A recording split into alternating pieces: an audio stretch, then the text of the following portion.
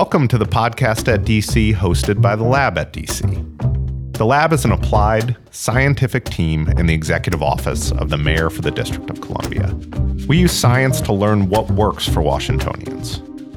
This episode is part of a special 6-part miniseries that takes you through the Lab's scientific process. To find out more about this approach and our work, please visit thelab.dc.gov. I'm Sam Quinney, Director of the Lab at DC. Let's go through step 4 in our scientific approach. Test. What's the best money you've ever spent? Maybe on a product, an academic or exercise class, a trip, or even just a nice dinner. What was the purchase that you would make again 1,000 times over? Personally, I may have found true happiness by buying a simple cookbook. But what about the other side of that coin? What's the purchase that you wish more than anything you could undo? My wife and I just bought a new clothes dryer, our second in 8 months.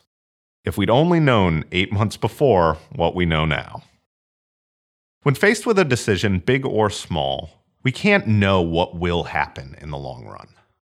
We're all human, so we tend to focus on the potential positives. We imagine more purchases like the cookbook and less like the dryer. Wouldn't it be great if we had more chances to try before we buy? In any sector, public, private, or nonprofit, it can be tempting to only see the upside of every innovative new idea.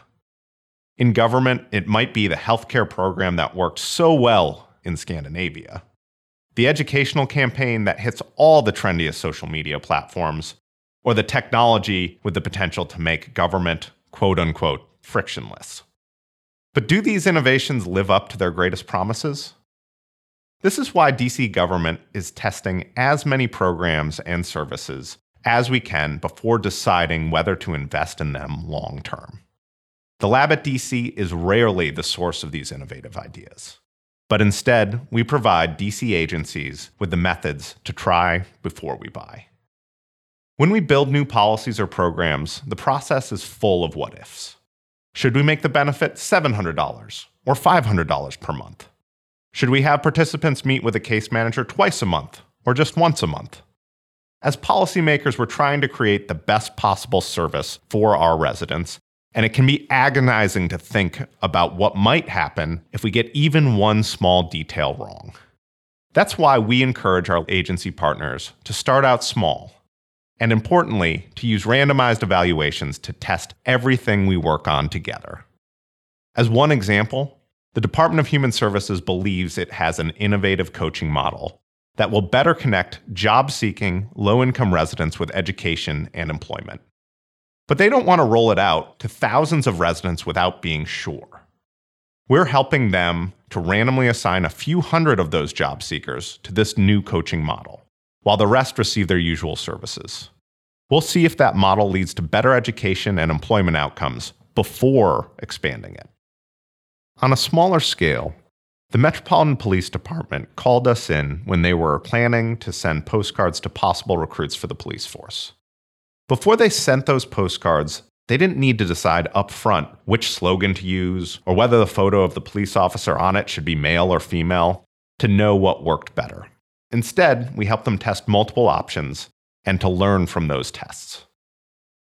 Let's look at another way to test out our most innovative ideas. It may seem obvious, but we as a government can't be everywhere at once. That simple fact means that every day, public servants need to decide where to send precious resources, like police officers or snowplows. The Lab's work in predictive modeling can help make that decision. Here's one example. Rats. Rats, unfortunately, are a problem throughout the city. But there's no way DC Health's rodent control team can inspect every block every day. We worked with rodent control to create a predictive model that uses data about things we know, like where restaurants and alleys are located, to make predictions about things we don't know, like where we're most likely to find rats in a specific week. Our hope was that we could find rats before you do. Based on a cutting-edge analysis of historical data, the predictive model told us very precisely which DC blocks were most likely to have rodent burrows. But did we buy that? Not without testing it in the real world. We took the city blocks that our model predicted would have rats and used a randomized evaluation to see if our model could work in real time. It turns out that in the real world, the model could not meaningfully improve operations for the rodent control team. That's exactly why we try before we buy. In each of the examples so far, our agency partners have been able to build in a test where we might have previously just guessed about what worked and what didn't, and for whom. But what if it's not possible to test things using a randomized evaluation? That's when we have to get a little more creative. Take DC's Crime Gun Intelligence Center, or CGIC, for example. The CGIC links evidence across criminal cases where the same gun has been used. In 2017, the Metropolitan Police Department received a federal grant to test improvements to CGIC services for the 7th Police District. Because the improvements were only being done in the 7th Police District, randomization was not possible.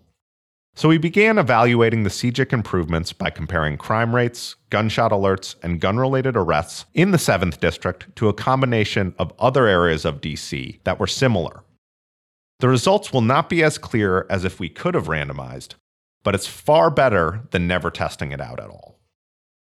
Sometimes a new service is being rolled out everywhere and for everyone, making it even harder to test.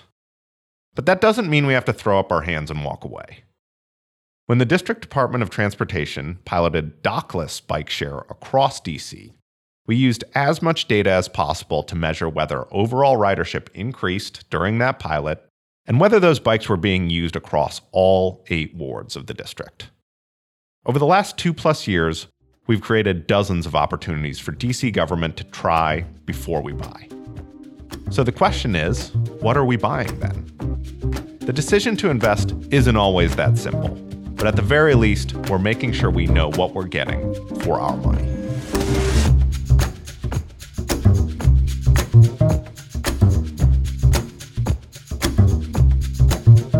Thanks for listening to the Podcast at DC, a production of The Lab at DC. Our producer is Nellie Moore, and our podcast intern is Tim Madden. We want to know what you think of the Podcast at DC, and we want to hear your ideas for what topics we should be covering. Go to tinyurl.com/thepodcastatdc to take part in our listener survey. The link is also in the description of this episode. Your feedback will help us improve our content and production quality, and it'll also allow us to better serve district residents and improve evidence-based governance in DC. If you liked what you heard, visit our website at thelab.dc.gov, where you can sign up for our mailing list. You should also follow us on Twitter at thelab_DC. However you choose to connect with us, you can find more information on our work and stay updated on what we're doing. For more episodes of the Podcast at DC, subscribe to us wherever you get your podcasts. Until next time, I'm Sam Quinney.